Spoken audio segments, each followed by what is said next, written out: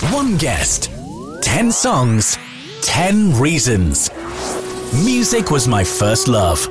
On Radio Glamorgan. My guest on this edition of Music Was My First Love is the Professor of Technology and Inclusion at Cardiff University in the School of Art and Design. Having studied graphic design at Newport's Art College, she went on to work on a particular children's animation series. She's also married to former RG chairman and host of Sunday's Slip Disc show, Simon Field. I'm talking about Wendy K. Bright, and we'll hear from Wendy after her first choice, which is from the Dave Brubeck Quartet.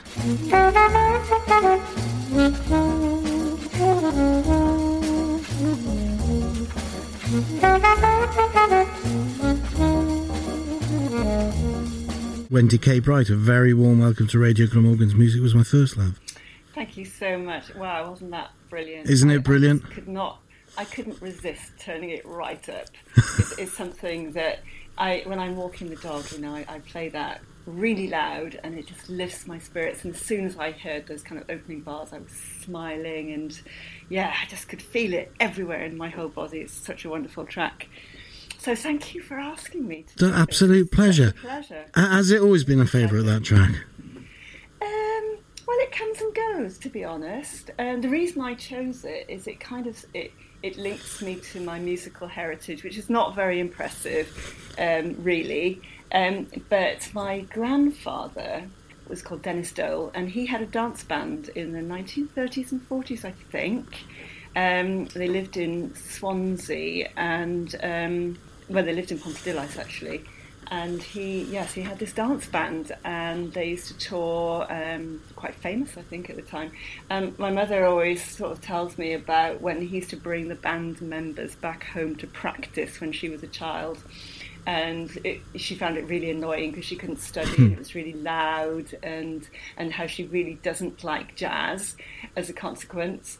But my grandfather, he just loved music, and there were radios throughout his house, and he actually presented a jazz programme on Swansea Sound. Oh, wow. So that would have been, he died in 1988, so I guess it would have been 1980s. So he absolutely loved music. So so he introduced me to jazz, but it certainly wasn't the Dave Brubeck jazz. But that particular track is something that does remind me of him. But I've chosen songs that I really like and I really like to listen to. So there's family connections, but they're not sort of literally from particular members of the family. But so my mother's father, Grandad Dole, he had this dance band, and then my father's father, Grandad Key, he was a classical pianist. He didn't play professionally, but it was kind of semi-professional, and I just remember him having the most amazing hands, and being in his house and just seeing him perform at the piano. He's also a bit interested in dramatics, and I've got some photographs of him sort of performing in, I think, sort of Gilbert and Sullivan, things like that. So they were very much kind of, music was part of their life and their livelihood, not mine, but so that was my link to my sort of childhood memories of music and music being played in the house. Did your love of art and your time at Art College tie in with your love of music? I think being at Art College just introduced me to music in a way that wasn't conventional, and the fact that musicians didn't have to be like conventionally talented. It was a really an amazing form of expression. Going to Art College for me, I found myself at Art College, really. And so at Art College I got into Patti Smith, who you're going to hear, and Elvis Costello. There's so many people I loved at Art College that I'm not going to play because there's too many to choose from. But what I really loved about the sort of punk era was that it was anarchic, and I guess I was a bit of a kind of post-angry teenager and getting away from home and going to art school. Oh, weren't we all? yeah, running away to join the circus. It was just this real freedom. I wasn't particularly academically strong at school, and I think we'd moved around quite a bit, and I struggled a little bit with school.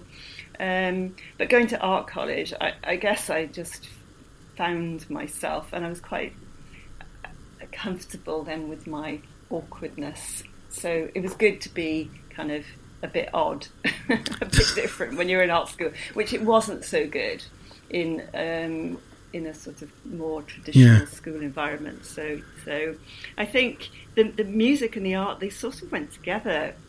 If you think of some of the fantastic album covers and things that started to emerge through that kind of punk scene, that very much tied in with how I sort of developed my sort of interest in arts as a career, because I studied graphic design, and so a lot of that was influenced by Peter Saville and people sort of coming out of that punk era, I suppose. Yeah. Tell me about your second choice, Wendy, which is from Carnival of the Animals. Yeah, so Carnival of the Animals, Sans Sam. There's lots of connections here, and I think all my tracks have got sort of family connections, little stories behind them. There's so many classical pieces I could have chosen from, and I chose the Aquarium because, for a couple of reasons. I wanted to include a classical piece of music, and there are so many classical pieces that I love. But I chose this one for two reasons. Although I studied graphic design in art school, I specialised in film. I kind of took a slight diversion, and so I was part of Newport Film School, and it was at film school that I discovered the work of Terrence Malick, who is just the most extraordinary director of beautifully evocative films, very gentle narratives. And so one of my favourite films is Days of Heaven, and it's his second film. The first one was Badlands. And there's a really beautiful title sequence to that film. So again, this is part of my marriage of design and film and graphics. Is like, title sequences. So the Aquarium is used for this title sequence, and it's absolutely beautiful, and it is one of my favourite films. But the other reason I've chosen it is we are a family of swimmers. We're little fish, and so my mother gave swimming lessons when we were children. So my brother and I, we were always in the pool. And although I think I would have liked to have been more of a dancer and performer, it was never going to happen because I was too shy. Synchronised swimming? Well, do you know what? It's a possibility. But yeah, so I spent a lot of time in the pool, and I was actually quite a good swimmer, and I did swim at national level and get to swim for West Wales and travel a lot. And I swim at the Heath Pool, which is a very nice pool. And so both our children, Rosie and Joe, they're both very good swimmers. So the Aquarium is something that connects me to the water.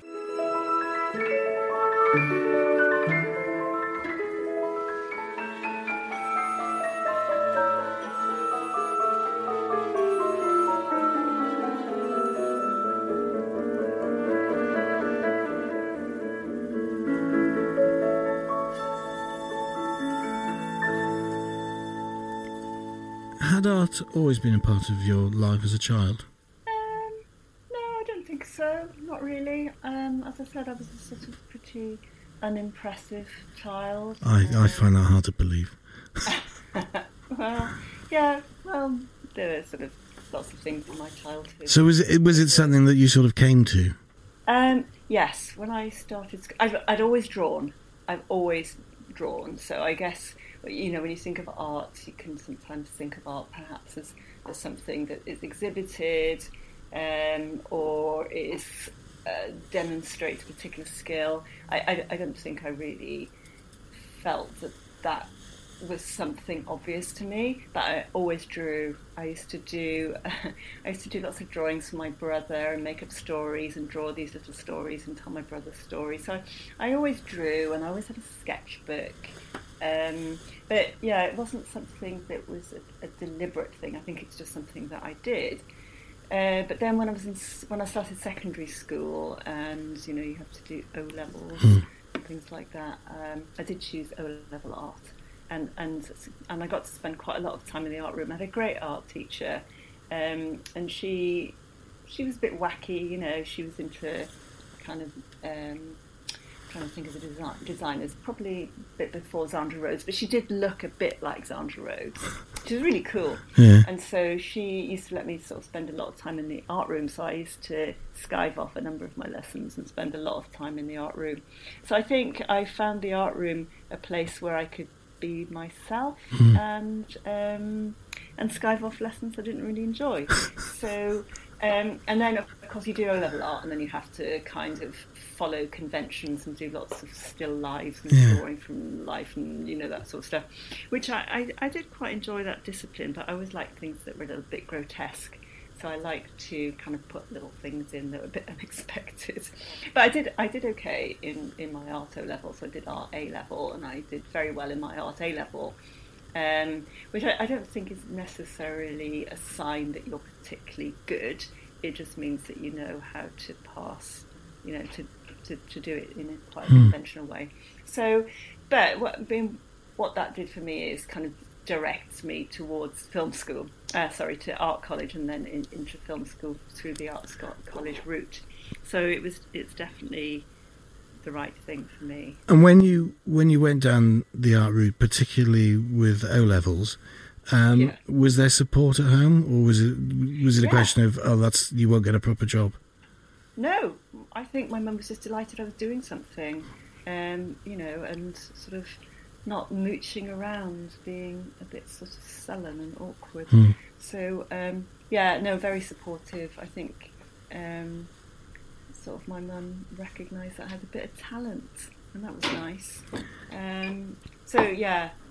But I think it was probably more like, thank goodness I'm doing something that I enjoy as well. Yeah. I did have support. Your next choice is a particular favourite of mine. I mean, I love the song, but I particularly like this version. The Orpheus Male Choir and their version of Rhythm of Life. Tell me about this one. Oh, yeah.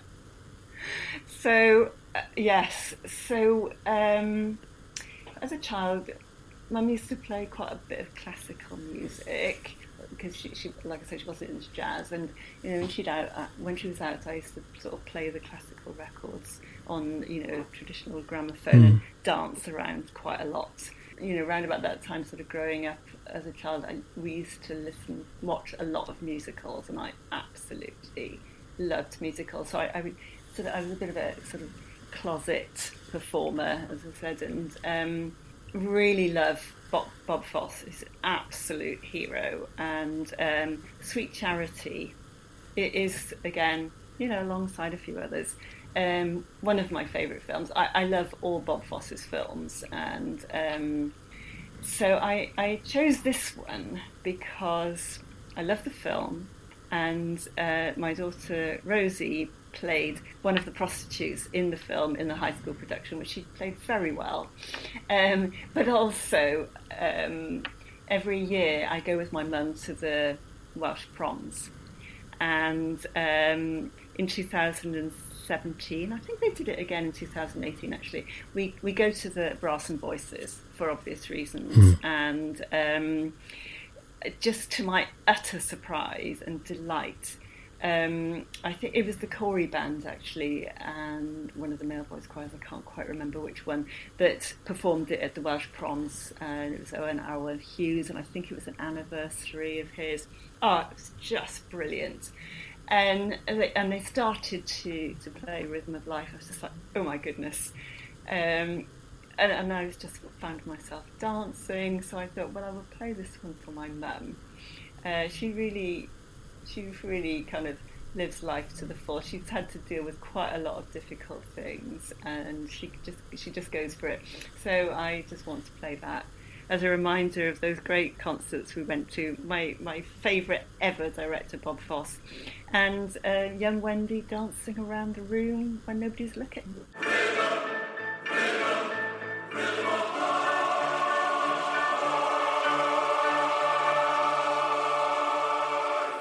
So, Wendy, how did your paths cross with Super Ted?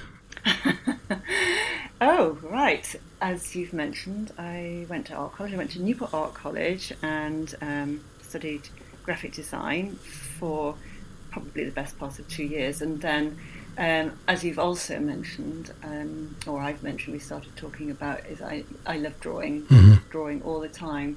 When I started studying graphic design, I kind of had less opportunity to draw. I did learn lots of interesting things, but I wasn't drawing so much. And then I had an opportunity to do to choose a module, you'd call it today. I can't remember what it was called at the time. A pathway in animation, and so I took this option and started drawing again, and realised that I could have a lot of fun drawing movement. So I started making films, animation films, as part of my programme, and part of my degree show, I designed a fictitious dance company. This is the sort of closet dancer in me that never really sort of came out. But so I made these films which were about dance and movement. And when I was doing that, we had like work experience options, and it was around 1980 it would have been, and the Serial Animation Studio had just opened in Cardiff. It was all coincided with Pederec, and Cardiff became a little bit of a hub for animation. So I applied for an internship there and got that. So I spent the summer between, I think, my second and third year at art college working in the animation studio, and then carried on working freelance for them during my third year at art college. So basically that just opened the door for me to go and work there full time when I finished. And it was probably just as simple as that. They were looking for people. Newport Art College and the film school particularly was a bit of a breeding ground. There were lots of us, I can think of at least 3 other people who went to work at Serial Animation on the Super Ted series straight from film school. So so that's how I got into Super Ted. And so did that lead you on to other similar TV projects? Did it open doors for you? Yeah, it certainly did. I worked actually on the Super Ted series for about 3 years, and then got to the point that there's only so much you can, so far you can go with teddy bears. And the company were growing and starting to work on other projects. And I think what happened was I was invited to put an exhibition together for Newport Museum and Art Gallery about animation. I still had connections with the art school, so just to keep it brief. So I did this exhibition about animation for John Frost at the John Frost Gallery in Newport. Met up with some of my sort of animation chums there, and through that there's a whole kind of series of things that happened. I did some kind of TV and radio interviews about animation because I realised I was actually quite good at explaining things, and that's probably how I got into teaching. But so while I was doing that, I met a chap called Martin Lamb, who was married to one of the people who worked at Super Ted, and he was researching a TV programme for HTV West called Rolf's Cartoon Club. And it was through my connection with Martin and having done that exhibition that I was invited to, I could say teach, but I was running workshops for children, teaching them animation for Rolf's Cartoon Club. So basically what would happen, it was all done in studio and on set, and then selected groups of children who'd written into the show got to make films and talk about them. I made the films for the children basically, and I had to teach how to use this computer system, which was an Amiga 2000. So it was my earliest experience of working in technology, but also it was my earliest experience of sort of working in a more inclusive way, because we worked quite a lot on in the studio with children with special needs. So that's much later in my actual sort of career history. But that was certainly one of the shows I worked on. I also did freelance work for S4C, and so did some work with Blue Peter. And another, it's just it was a series of coincidences. So, I made a mistake in coming up to the studio today, thinking we were going to be recording in the studio. And I noticed on the wall there's some fantastic artwork that's been created during COVID. And one of the artworks there is by an artist called Harry Holland, who's a fantastic painter.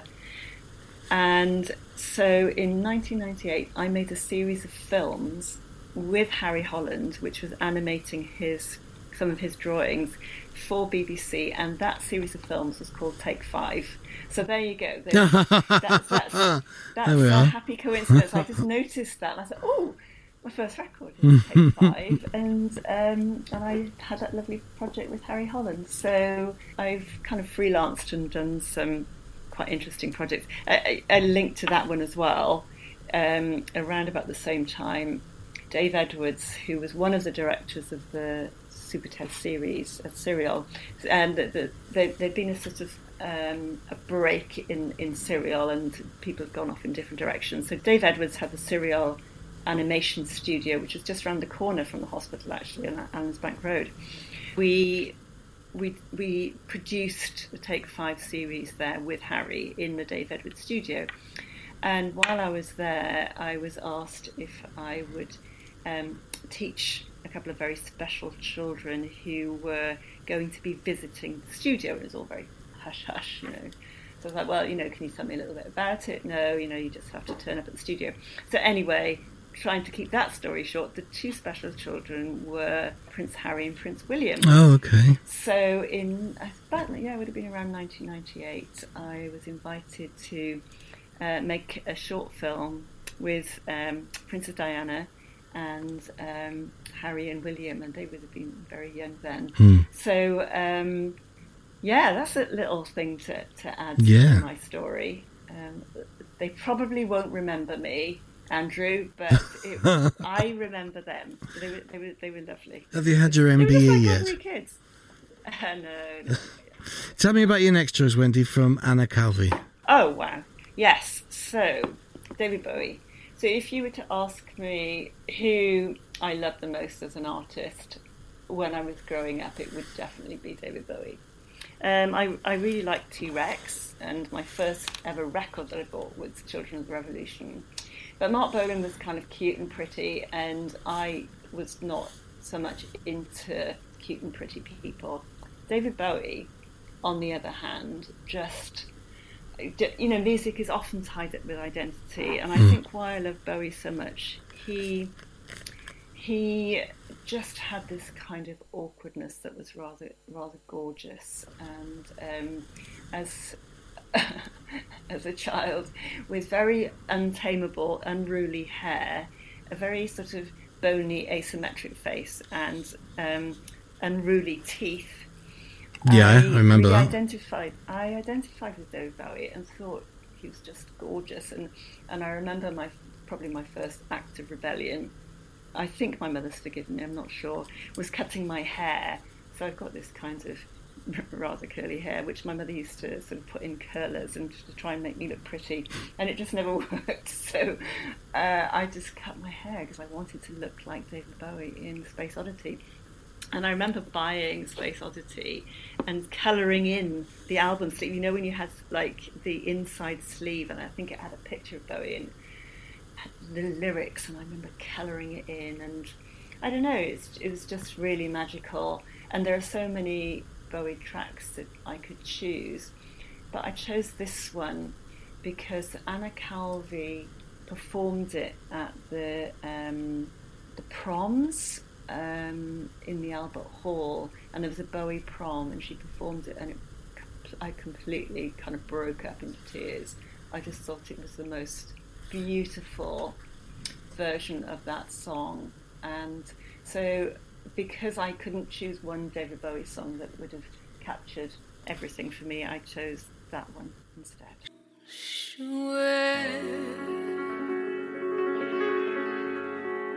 Silver and America, she'll drive a Beetle car and beat you down at Coconut. me about Black Angel's Death Song from the Velvet Underground. Yeah, I've just thrown that one in because again, it's linked to art college, and it's just something I play quite a lot. There's a bit of angst in it, and again, it's like, how do you choose a Lou Reed or a Velvet Underground record? How do you there's just so many to choose from, and a lot of them. I love the work with Nico. It's all very sort of beautiful, but sometimes I just like something that stirs you up and fires you up. So this is something I listen to quite a lot. We're all, the whole family, we're all big Lou fans.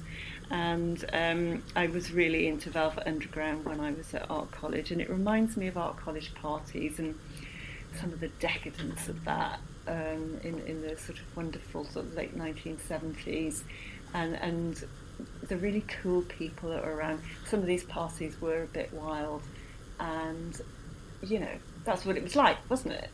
So this one, there's just something about it that it's a go-to for me, to be honest, Andrew, and I can't even think of why, other than there's an energy to it, there's a rawness to it. Cut mouth, bleeding razors, forgetting the pain, antiseptic remains, cuckooed by.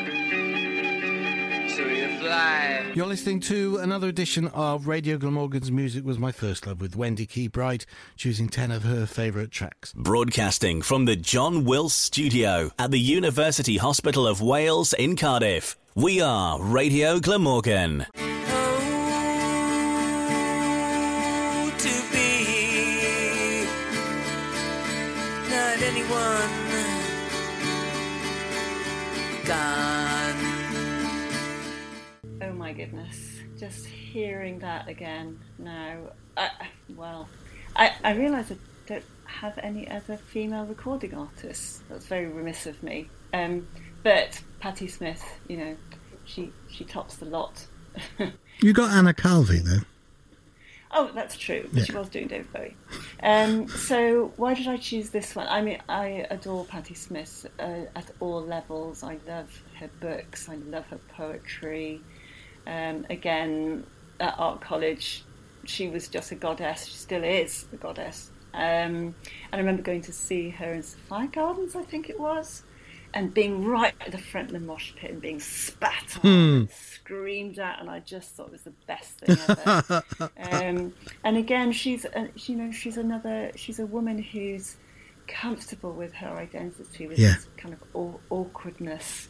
And I do love her books. They're really, really wonderful. But why did I choose that one? Well, the rhythms, the chords right at the end and right at the start just reminds me of when Simon and I went to see her in the Wales Moon Centre as part of the Festival of the Voice in, I think it's 2008.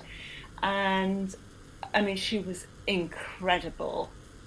But she played that song and she sort of introduced it by talking about people that she'd lost and loved, and you think of Lou Reed and David Bowie and all those kind of really wonderful people, and so she played the opening chords for about 2 minutes, just those chords, and asked people in the audience to just kind of reflect and remember people they'd loved. I think it's animals as well. There might have been some connection with her dog, and my dog had died, so it's all this kind of stuff that was really sad. But the whole of the audience were just mesmerised, and I think crying. I was in floods of tears. You could just get a bucket and mop me up. But and I remember just looking at there's two women sitting next to me, and we just looked at each other and we were just in floods of tears. And it was so poignant and so beautiful. That when I think of what I would have on a playlist, I choose that one because it just evokes memories of that gig, but also people in my life and pets and everything that I've lost and loved. It's a really special song. The rhythm, right at the start, it kind of, you get very immersed in it. It's very there's a lot of comfort in rhythm. And I love rhythmic activities, and there's a lot of rhythm in my work. So I think, Patti Smith, a complete goddess, and That's why I've chosen it. You've basically, Wendy, been married to Radio Glamorgan for a long time. Oh, yes. So I'll ask you a question that I've asked long-serving volunteers that have appeared on the show. Have you seen a lot of changes over the years to RG? Well, I don't know really. I'm not so involved, Andrew. When I first met Simon, and he told me he was, I don't know if he was chairman then, but he was doing a regular show. I thought it was great, and I thought, oh, I've never met a radio star before. You still haven't. Oh no. No. But I always thought, my experience of Radio Glamorgan is this lovely community of really nice people who love music, and they're just fun to be around. I go to the Christmas do's, and I do occasionally listen to Simon on the radio, but I have to listen to him quite a lot at home. So yeah, enough is enough. Yeah. But so have I noticed any changes?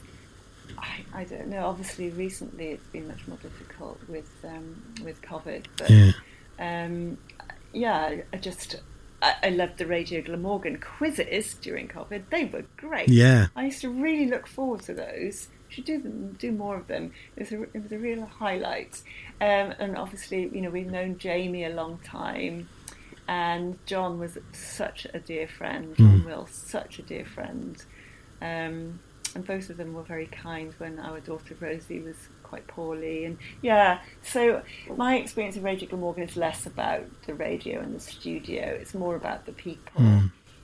Although one other thing to add is that so you've already mentioned that I work in Newport Cardiff School of Art and Design, which is part of Cardiff Metropolitan University, not Cardiff University, just in case anybody's listening. And our students worked on a redesign of the Radio Glamorgan logo and your 50th anniversary graphics. Right. So I do a lot of client-based projects with my students, and so one year we were very fortunate to have Radio Glamorgan as our client. Lovely. So I got to know a few more people then. So yeah, my experience of Radio Glamorgan is much more about the community of people who get involved than the actual studio itself. I wanted to jump back a little bit. Something you mentioned very, very briefly earlier on, around about the period of working in television. Tell me about your work then with special needs. Yes, so Rolf's Cartoon Club, we had children with learning disabilities and deaf children. So I when I was working on Rolf, I did sort of learn some very basic sign language.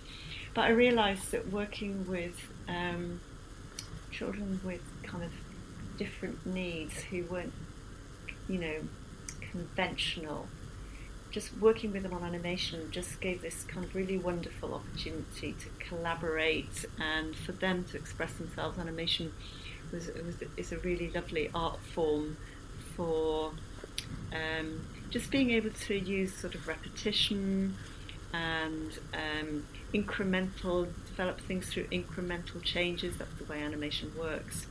And as a medium, it really suited people who had sort of different learning styles.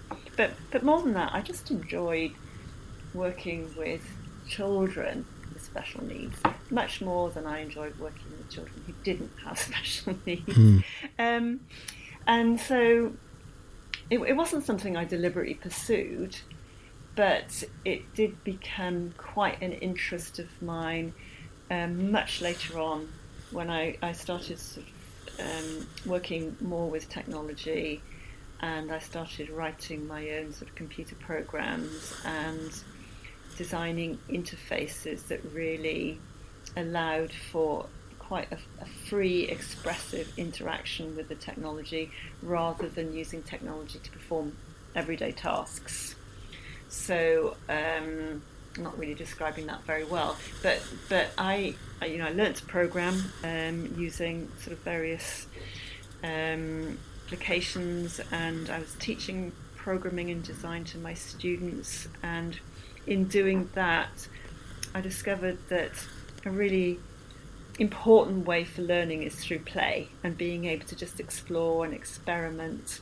So I was designing sort of little interfaces for my students to teach them how to program, and just discovered an interesting way of working with technology that wasn't about being right or wrong, but just experimenting.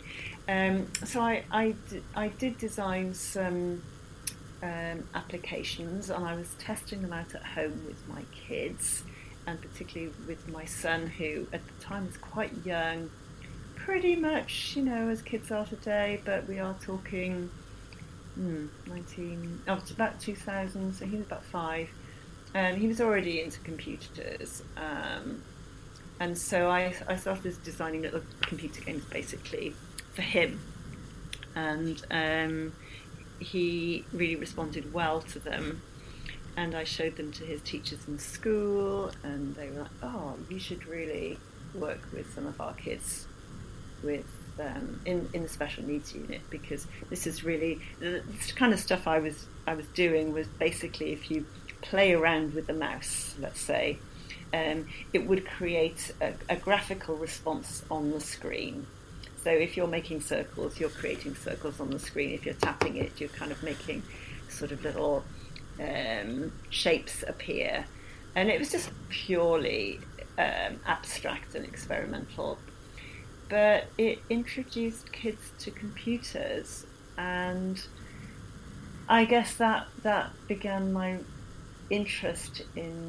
research interest in developing interfaces that could support learners who were predominantly non-verbal to express themselves through technology. It's difficult to describe.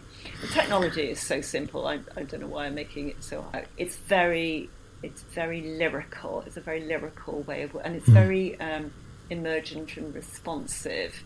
So rather than using, say, a keyboard to type a word, if you type on a keyboard, every key that you're typing is bringing up some sort of shape or colour, or it's very expressive. So it is, it's a performance, to be honest. It's a performance with the computer, and because of the way it's programmed, the computer will respond to where the child's at and what the child does. So it's child-led, and that work, I did my PhD in I finished in 2011, but it took me about 5 years.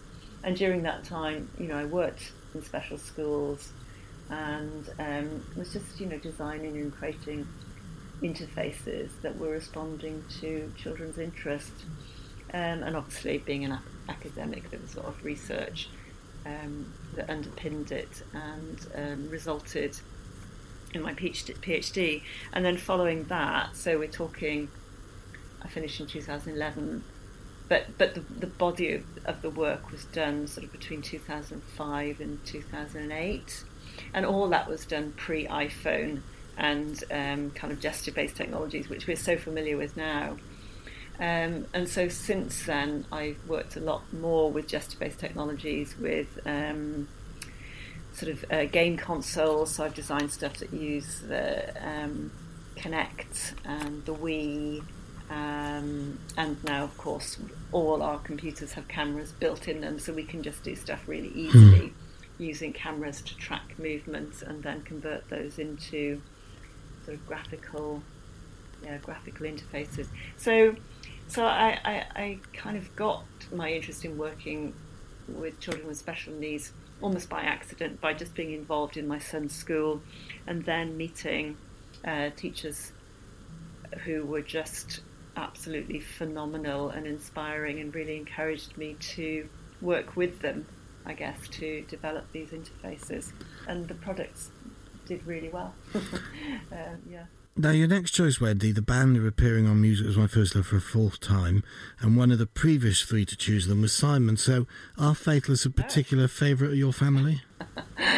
Faithless is definitely something that Simon and I agree on. So, and indisputably we agree on. So there's not many things, as with most marriages, but Faithless we definitely agree on.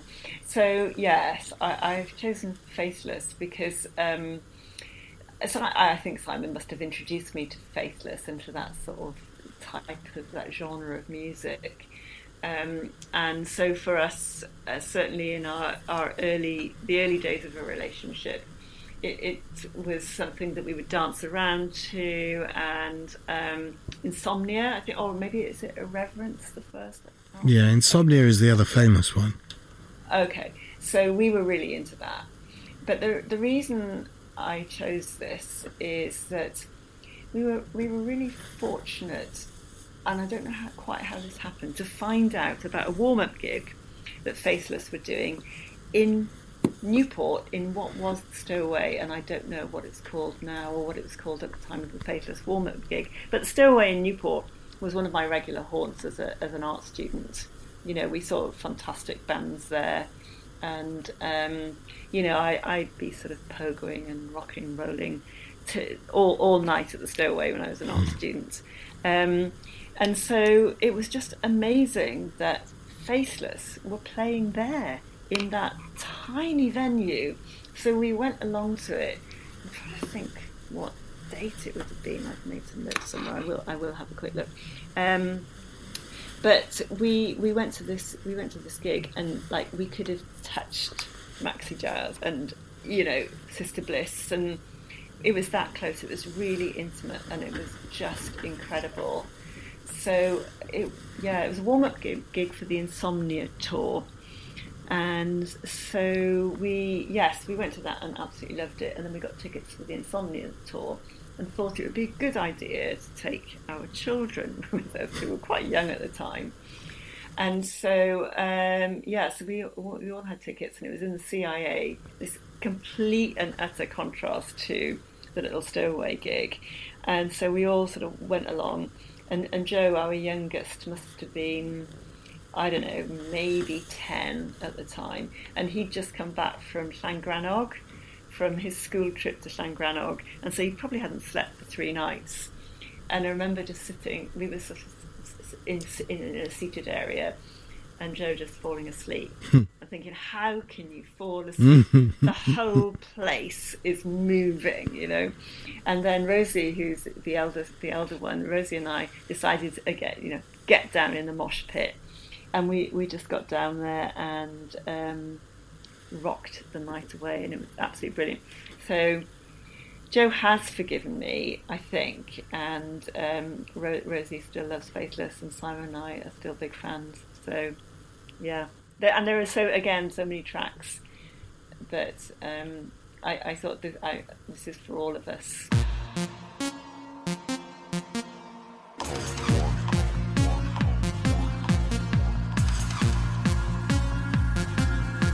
You're a very keen cyclist, and I understand ladies champion time trialer. Where did the love and the bug for cycling come from? So I had a bike when I was at art college to get me around, so I just used to ride it. But I also had a boyfriend at art college. So it was quite a long-standing boyfriend. I think we were together for about 6 years, and he really liked cycling. So we used to go off and do a lot of cycling together. And then when I left art college and worked at the animation studio, we both worked there actually. He can remain nameless, but we both worked there, and then we split up. So it was like the big split, and I was really upset about it. So I thought I'll join a cycling club, and I've sort of been hankering to join a cycling club. That's a heck of a rebound. Well, no, I had been hankering to join a cycling club for a little while, but this boyfriend wasn't very keen on me doing it because he thought I would meet a lot of fit men. So when we split up, I thought, now's the time to meet some fit men. So my motivation was to meet some fit men.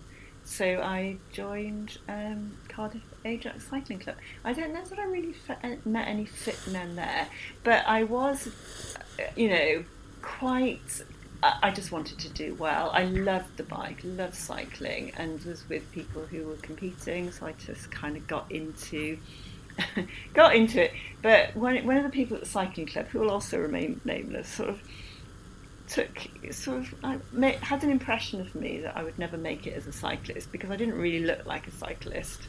You know, I still had the legacy of my art college days in my sort of hair and my dress and, you know, kind of Dr. Martens and a bit, you know, not like a cyclist. And he said to me, you'll never make a cyclist. And that was like a red rag to a bull, really. So I got into time trials and racing, and that's how I met Simon. So I left Ajax and joined the Byways because I was still looking for fit men at this point. And I met my husband. He didn't quite meet that criteria, but he was fantastic, you know. So I met Simon in the pub at a sort of Byways regular sort of Sunday night pub meeting, and he started chatting to me, and he just made me laugh already. Like, just made me laugh. And still does? He still does, and that's one thing that we do a lot of, I think, is laughing. And so it wasn't love at first sight, but it was laughter at full sight. Yeah. Which certainly developed into, well, we've been together, it'll be our 30th wedding anniversary this year. Yeah. So, yeah, I think I fulfilled my mission by joining the cycling club and meeting. Good. Now, surprisingly, Joy Division are appearing on Music Was My First Love for the first time. So tell me about your 8th choice, She Lost Control. So this is dedicated to my daughter. Simon and I have two lovely children.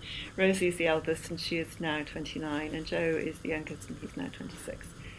Rosie is the kind of more outlandish one, feisty, just she goes for it. And I've always loved Joy Division, so I had to include Joy Division because, again, back to my art school days and a lot of kind of iconic music, but again, album covers. And so I needed to choose a Joy Division track. Now, which one would I choose? So I chose this one for Rosie because I think I introduced her to Joy Division, and she loves this track. It's her favourite track. But there are other links. As a Christmas present, I think it was 2 years ago, maybe 3 now, she bought tickets for her and myself to go to the Royal Albert Hall and see Peter Hook and the Light performing the celebration of Joy Division. Oh my goodness, what a Christmas present. And we went to that, and I can honestly say it wasn't my favourite gig. We were way up in the gods, and I didn't really feel, I don't know, it didn't quite have the Joy Division spark for me. But it was a fabulous occasion, and it was great to be in the Royal Albert Hall, and Rosie and I had a lovely time. But more recently, I went to Manchester, where she lives, to stay with her for a long weekend. I hadn't been able to travel for, 18 months. And coincidentally, there is, I think it's still on, an exhibition in the Science and Industry Museum in Manchester of factory records. And so I just thought, what a wonderful opportunity to play this particular track by Joy Division. And she turned around and took me by the hand and said, I've lost control again. What does being Professor of Technology and Inclusion at Cardiff's Metropolitan University in the School of Art and Design entail? I did that in one breath, I hope you realise. Very good, very good. What does it entail? So my time is divided between research and teaching, but actually it's all the same person doing it. So my research and my teaching are actually, they do influence one another. So on the research side, I am still involved in developing technology interfaces. I've graduated sort of from working with children to working more with adults with learning disabilities and kind of even older people. So I'm very interested in, again, how we move and why we move, and movement as a form of expression, and how that can not only have health benefits, but it also has kind of it really helps us to express our identities when sometimes words can't do the job. So yes, that's very much part of my research. I work with fabulous people. I work with a whole range of people. I don't do this by myself by any means. But all the work I do in my research is very participatory. It's what we would call ethnographic in research terms. It's about being connected to communities, being immersed in a kind of the culture and the ebb and flow of community life. You need to be somebody who's able to observe and listen, rather than somebody who's kind of seeking out answers for things. So because a lot of the work is participatory, and I guess my professorship has come from the methods that I use to design with people as much as actually the designs and the technology outputs themselves. So because that is the way in which I work, that is something that I work with my students. We look at how our design is very much dependent on the relationships we form with people and how we understand people in their settings in order to communicate with them. So graphic communication, which is the area that I teach, is, it includes what a lot of us might take for granted in terms of your interfaces on a computer, posters, books, information that, these days it's not so much print, but it's ubiquitous, it's everywhere.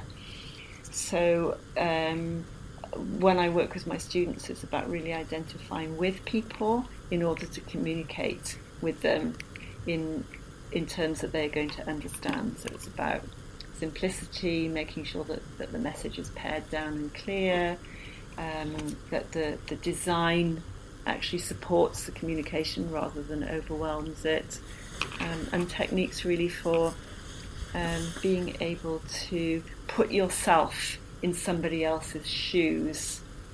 So that's how the two are sort of interconnected. As I mentioned earlier with the Radio Glamorgan project, we work very much with clients in the real world.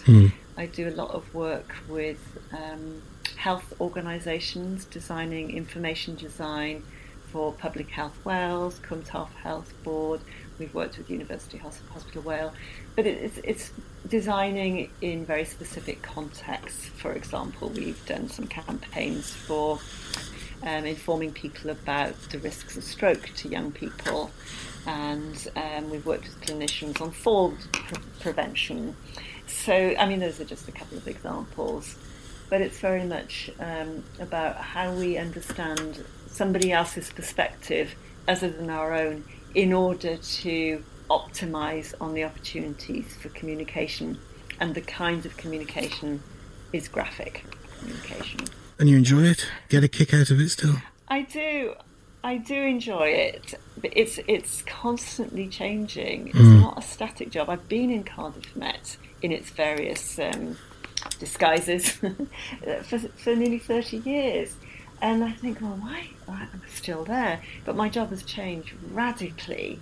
The teaching environment has changed. Technology, shapes everything we do. And, never more so than over the past 18 months when we've had to work and teach online. And I've had to meet people online on a regular basis. So it's fundamentally shifted the way that we work as educators. But I think it's also allowed it's given the students quite a lot of agency to be able to, students, they're digital natives, they're so comfortable with the technology. So I think, although it's been very hard not doing face-to-face studio teaching, there have been, the quality of the work, Andrew, over the last 18 months has been phenomenal. And I think it's because the students do take responsibility for their actions. They're very committed. Students get a bit of a bad name sometimes in the press. Yeah. But, they are our future, and the students I work with, particularly when they're working on these client-based projects, they are mature, they're responsible, they really sense the importance of their role. There's real meaning to it. And although I sort of cut my teeth on things like factory records and designing record covers and sort of funny little films, I didn't have the opportunities to design in the way that our students do. So I really appreciate the fact that they rise to the challenge, and they're not interested in fluffiness.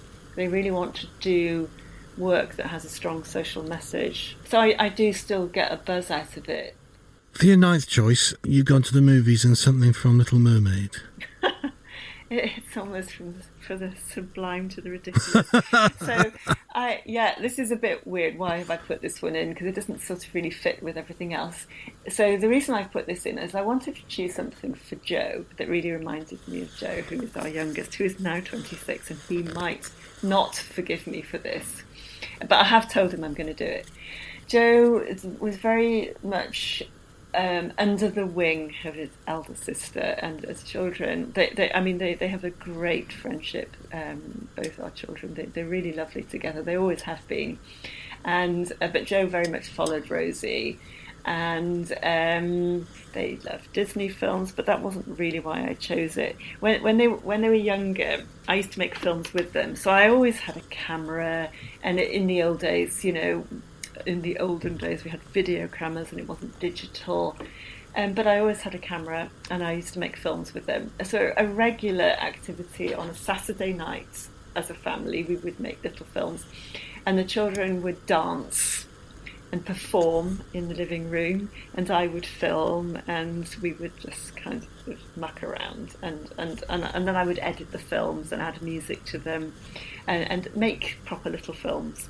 And I was also kind of learning how to use some of the more digital editing tools. So I used to have to convert analog to digital, and it was all very time consuming on a computer that I think had about 8 meg of RAM, which, you couldn't even think at these days. But, it was part of what I was doing, so I made these little films. And there's one film in particular called In the Bath. And it's a film I made of the children in the bath, and they were blowing bubbles in the bath. And Rosie blows this massive bubble with the bubble bath, and Joe just pops it, and it's hilarious. And then they get out of the bath and they're brushing their teeth. It's just kind of usual kid stuff. And then Joe's putting his pyjamas on, and he puts both his legs into one leg of his pyjamas and falls over. It's a bit slapstick and funny. But it's such a beautiful film. I love it. And I've made lots of films with them. And one of them actually used the Faithless track, Fatty Boo. Yeah. And that is both of them in wetsuits. So I thought, well, they won't appreciate that one, so I won't talk about that one. So this film, I used the Kiss the Girls soundtrack on the film. And I can play that soundtrack and see the film and see the children, very young children, just kind of being kids, and it just makes me smile. And you don't know why, but you're dying to try. You wanna kiss the girl. Wendy Keebright, your final choice of 10 is from Pete Tong with Fatboy Slim's Right Here, Right Now. Yes. So, yes, Right Here, Right Now. I just thought this was a good place to kind of draw it to a close in a way. But there's always a little story, a little connection. So Joe, who we just talked about with the last track, who I just need to add on that film, they were very, very young, so it wasn't weird, in the bath. They were sure, sort of like tiny babies, and there was lots of bubble baths, so it was all very innocent. So Joe studied stage management at Birmingham University School of Art and Design. And he now works as a stage manager on Poblacion here in Cardiff. But he's worked on many stage tours since leaving university. So he worked for a while for Birmingham Stage Company, and I think that's when we decided to go to this gig. Joe was in Birmingham, so we went to this Pete Tong with a heritage orchestra, Jules Buckley, I think. in Birmingham International Arena, and I think it's 2018. And we decided to go. I'd heard some of this on the radio and thought, oh my goodness, this is amazing. I think Sam was a bit surprised because he was, well, I'm not normally into Pete Tong. It's not normally something I would listen to. But I'd heard it or seen something. I was like, oh, I really want to go to this. So Simon got tickets for us to go to Birmingham and Joe, meet up with Joe. And it's just before Christmas. I think it was November or something. So we went to the Christmas markets in Birmingham and we sort of went to this gig. And, you're kind of waiting in anticipation, having a beer, and then it goes quiet, and then there's that moment you kind of know something's going to happen. And then it was really quiet, and then those opening bars, and everything lit up. It was absolutely incredible. And I just thought I would like just to hear those opening bars. I don't know that I even like the whole song, but it was just that beginning, that opening. There's so much energy, and I just thought it's right here, right now. And I've done a lot of reminiscing, and there's so much music that I love talking about. And I did say I would choose things that made me immediately sort of smile or feel something. And it's just as well this is on radio and not video, because I've been sort of jigging about, dancing around the room while I've been talking to you. So I just wanted to close with the memory of that, and that sort of real joy of right here, right now, and the lovely people in my life that have brought music to me. And each track reminds me of those. And so, yeah, right here, right now. I couldn't think of a better way to end. Wendy, it's been a real pleasure chatting and listening to your music choices. Thank you. Oh, well, thank you for asking me. I've loved it. Pleasure. Right here, right now, right here, right now, right here, right now, right here, right now, right here, right now, right here, right now. You've been listening to Music Was My First Love on Radio Glamorgan, where Wendy Keybright has been choosing 10 of her favourite songs. I'm Andrew Wolfe, and join me again soon when I'll be joined by another guest who chooses 10 of their favourite tracks on another edition of Music Was My First Love. Music of the future.